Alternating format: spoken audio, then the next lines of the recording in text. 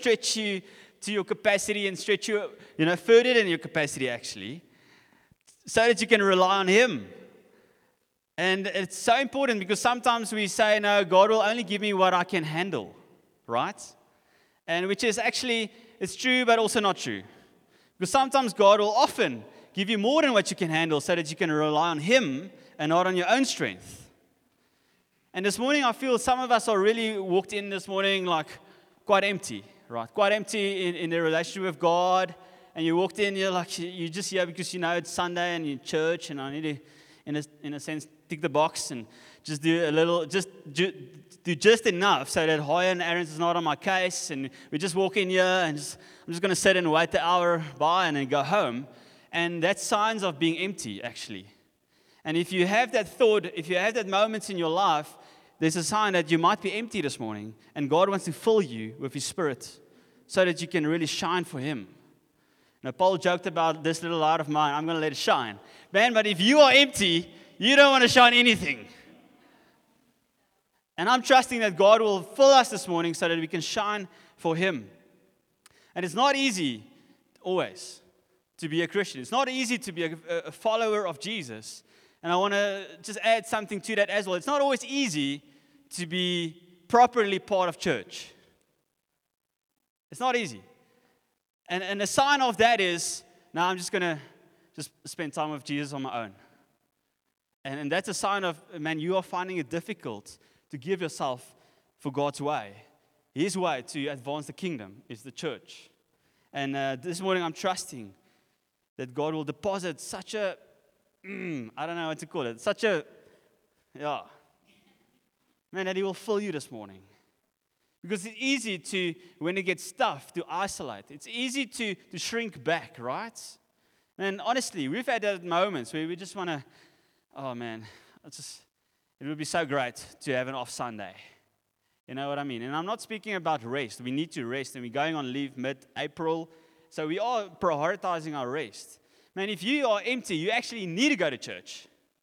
Sometimes, hey, can I have an off Sunday? Like, why do you want an off Sunday?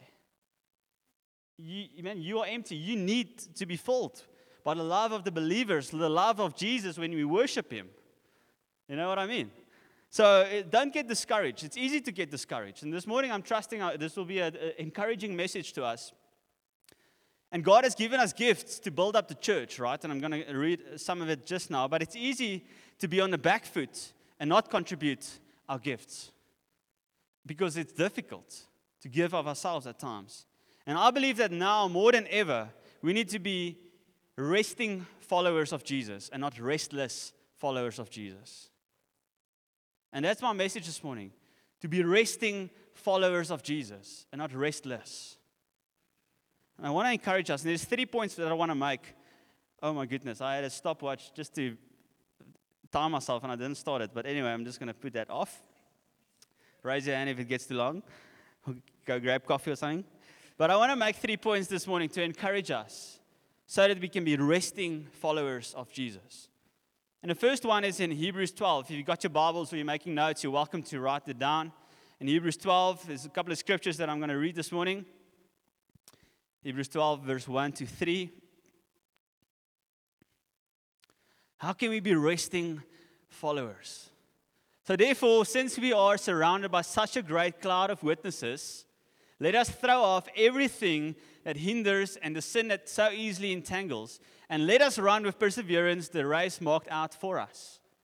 Let us fix our eyes on Jesus, the author and perfecter of our faith, who for the joy set before Him endured the cross, scorning its shame, and sat down at the right hand of the throne of God.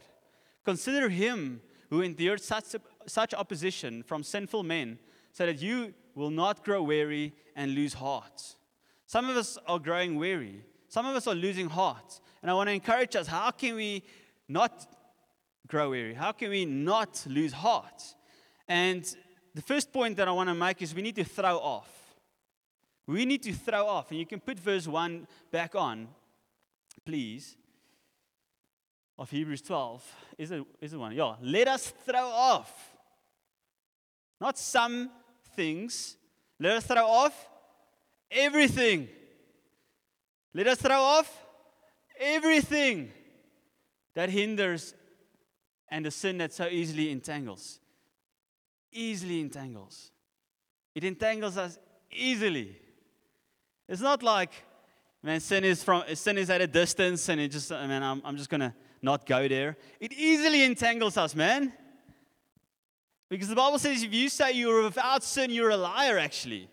So if you say this morning, no, man, sin is on that side of the room, it's not going to entangle me, dangerous ground. You need to be so aware of the schemes of the enemy. You need to be so aware of your habits in your life. You need to be so aware of the things that it really entangles you, the things that hinders you. Because if you're not going to be aware of it, you're going to get entangled. You're going to look at your life and you're going to realize, oh man, there's things that's hindering me. And if you're not going to throw those things off, we're going to lose heart. We're going to grow weary. So, honestly, for myself, I realize that sin will wear me down. And I want to say for us, church, sin will wear you down. Sin will make your heart drift. And it happens subtly. Have you realized that? It happens subtly. You just realize, man, you just letting things creep into your life, and the next moment you just feel like, man, I don't know if I want to still spend time with God, this church thing, and subtly. And the next moment you lost heart. You are weary. And God doesn't want us at that place. And I think we sometimes give sin more credit than we should, actually. Sin will corrupt more than you think. Sin will corrupt more than you think. And there's a response of that is fixing our eyes on Jesus. Verse 2. Let us fix our eyes on Jesus. Man, if your eyes are fixed on something, nothing is going to take it off of that. Does it make sense? If I tell you, guys, quickly look at the board, I'm guaranteed everyone's looking at the board. Some of you are writing down, huh? You're not fixing your eyes. Man, if you fix your eyes on something, you're zoomed into that thing. You're focused on that thing. What are you focused on? Is it finances? Is it your work? Is it family? Is it this life? Is it the wars going on? Is it Corona? Is it what are you fixing your eyes on? Because where you fix your eyes on, your heart will go along. Your heart will go along. And I've seen it. And some of you are cyclists here as well. And recently, well, those of you know, the Cape Epic is starting this weekend. And suddenly I'm just starting to fix my eyes a little bit more on, the action on what's happening there. And I'm a cyclist myself. And so now my eyes are, I'm just looking at new bicycles and all those type of things. Nothing wrong with that. But it's easy where you can really just fix your eyes on that thing and you're not focusing on anything else, actually. And that's how idols creep into your heart. And as a church, we need to be a people that fixes our eyes on Jesus. Because He is the different translations says, He is the pioneer and perfecter of our faith. He's the pioneer, the author, the one who started your faith. You're sitting here this morning with faith in your heart, right? Guess who started that? Don't tell me you woke up one morning, I've got faith. Man, God gave you that faith. He's the starter, so to speak, of what we are doing here this morning. He's the pioneer. And can I say this? Many of us have started our faith in Him, and now we're relying on ourselves, not relying on the perfecter of our faith anymore. Did you get what I'm saying? We believe in God who is the author, the starter, the pioneer of our faith, and then we forget about He is also the perfecter of our faith, the one that will finish what He has started. Many of us have started with Him, but now we rely on ourselves and not the one that will finish what He has started. Philippians 1 verse 6 says this, being confident of this. So there's a confidence, man, not on yourself, but on Him, that He, Jesus, who began a good work in you, will carry it on to completion until the day of Christ Jesus. And that day is when He comes back for us as a church. Man, there's a day drawing near when He's coming back. And hopefully it's soon. If there's something in your heart like, man, I don't hope it's soon actually. Your heart has drifted. If you feel like, man, I still want to do this, this, and that before Jesus comes back, your heart has drifted. You have grown weary. There should be an urgency in your heart, man. Jesus should come back now. That's the day that I'm living for. He who has begun a good work in you will also complete it. So trust Him. Don't lose hope. Don't lose hope. He is the one that will complete it. Don't just trust Him for the start. Trust Him for the finish. And some of us have really lost hope. And man, you've been trusting God for something specific. You've been trusting God for things in your life. Don't lose hope. It doesn't always work out the way we think it would. But don't lose hope. He is the finisher of our faith. Don't lose hope. God is still busy. Right. Second point that I want to make. The first one is throw off, man. Throw off everything that will entangle you. Secondly, my point is found in Romans 12. You can put it up. Romans 12, verse 3 to 8. Bit of a longer passage. But for the grace given me, I say to every one of you. So that's like me and you. Every one of us need to listen. Do not think of yourself more highly than you ought, but rather think of yourself with sober judgment in accordance with the measure of faith God has given you. So there's a measure of faith that God has given each one of you. All right? Each one. There's a different measure. So my faith, the measure of faith that God has given me and the measure of faith God has given Koortsen might look different. Hang on with me. Verse, where are we now? 4. Just as each of us has one body with many members, and these members do not all have the same function, so in Christ, we who are many form one body, and each member belongs to all the others. We have different gifts according to the grace given us. So myself and Koortsen, we have different gifts according to God who has given that grace. Right? So it's not like when you walk into the door, there's just a little paper, just sign there where you what gift you want. It's not a Christmas shopping list. This is an importation from the Holy Spirit that He gives you. Where are we now? So we have different gifts according to the grace given us. If a man's gift is to prophesy, let him use it in proportion to his faith. If it is serving, let him serve. If it is teaching, let him teach.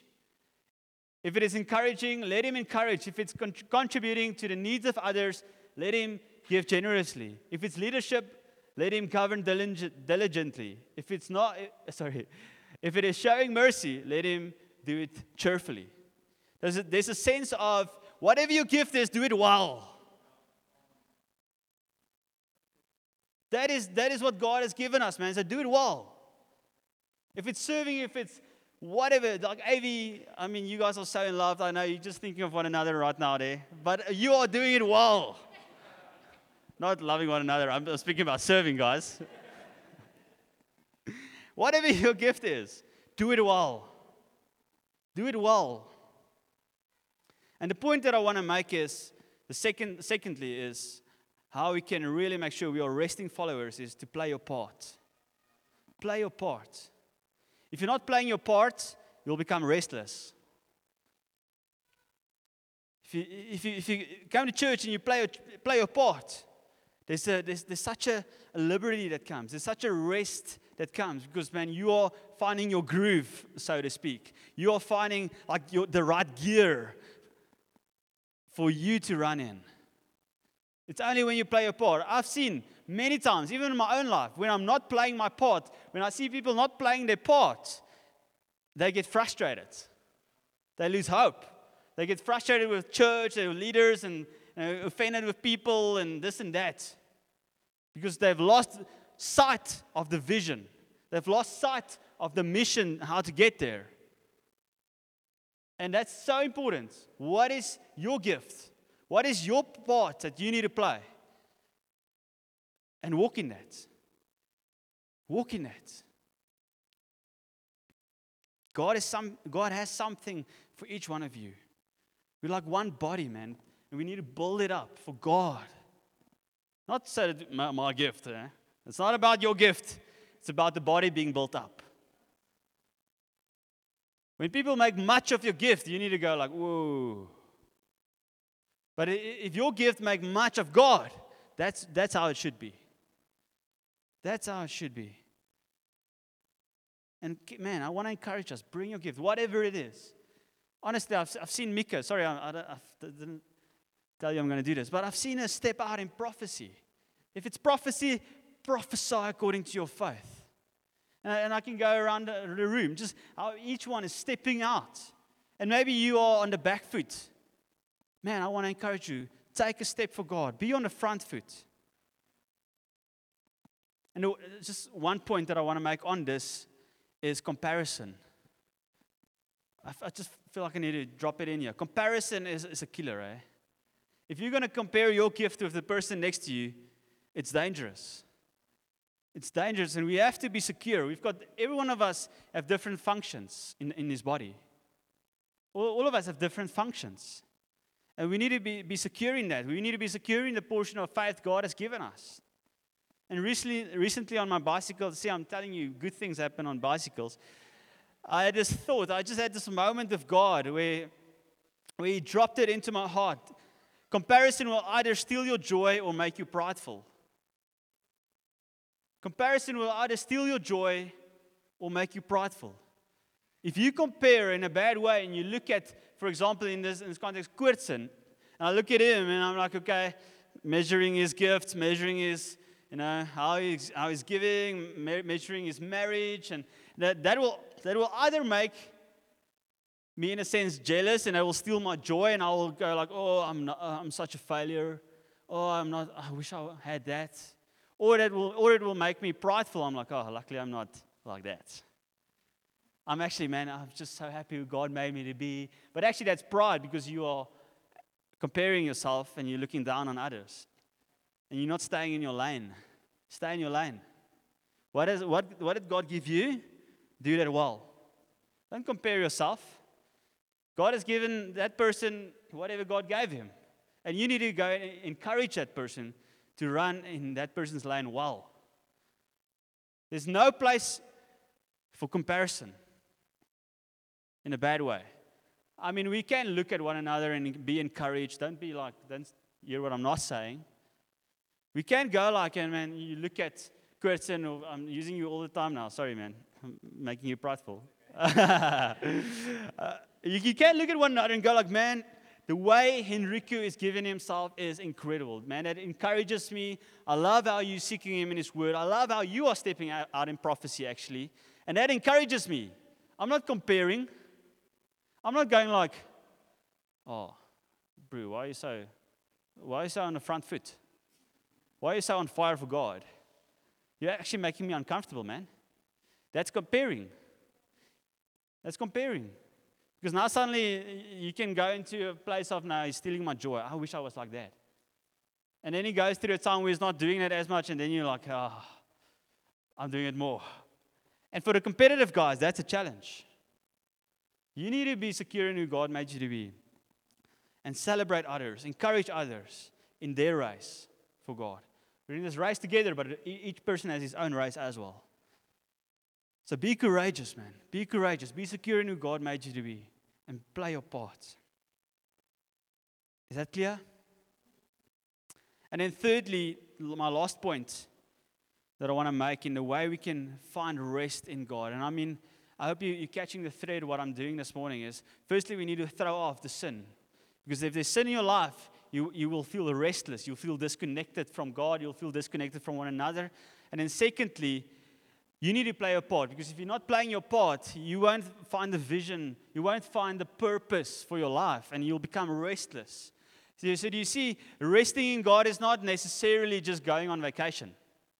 It is really being active where God wants you to be. Because our rest is found in Him, not on a day. It's in Him. And I love vacations. We're going on vacation. So I'm like resting in Jesus, praise God. But also, we find rest as we are active in His house. And my third point is in Matthew 11. Matthew 11, verse 28 to 30. Listen to this. It's going to be a short point. Come to me. Oh man, I can just end it off right there. Come to me. There's an invitation this morning. Come to me, all you who are weary and burdened, and I will give you rest. Just keep that up, actually. Who will give us rest? Jesus, not I. In this case, Jesus is the I, but Jesus is the one that gives us rest. We come to him. Next verse, verse 29. Take my yoke upon you and learn from me, for I am gentle and humble in heart, and you will find rest for your souls. That yoke that you need to take upon yourself is his yoke, actually.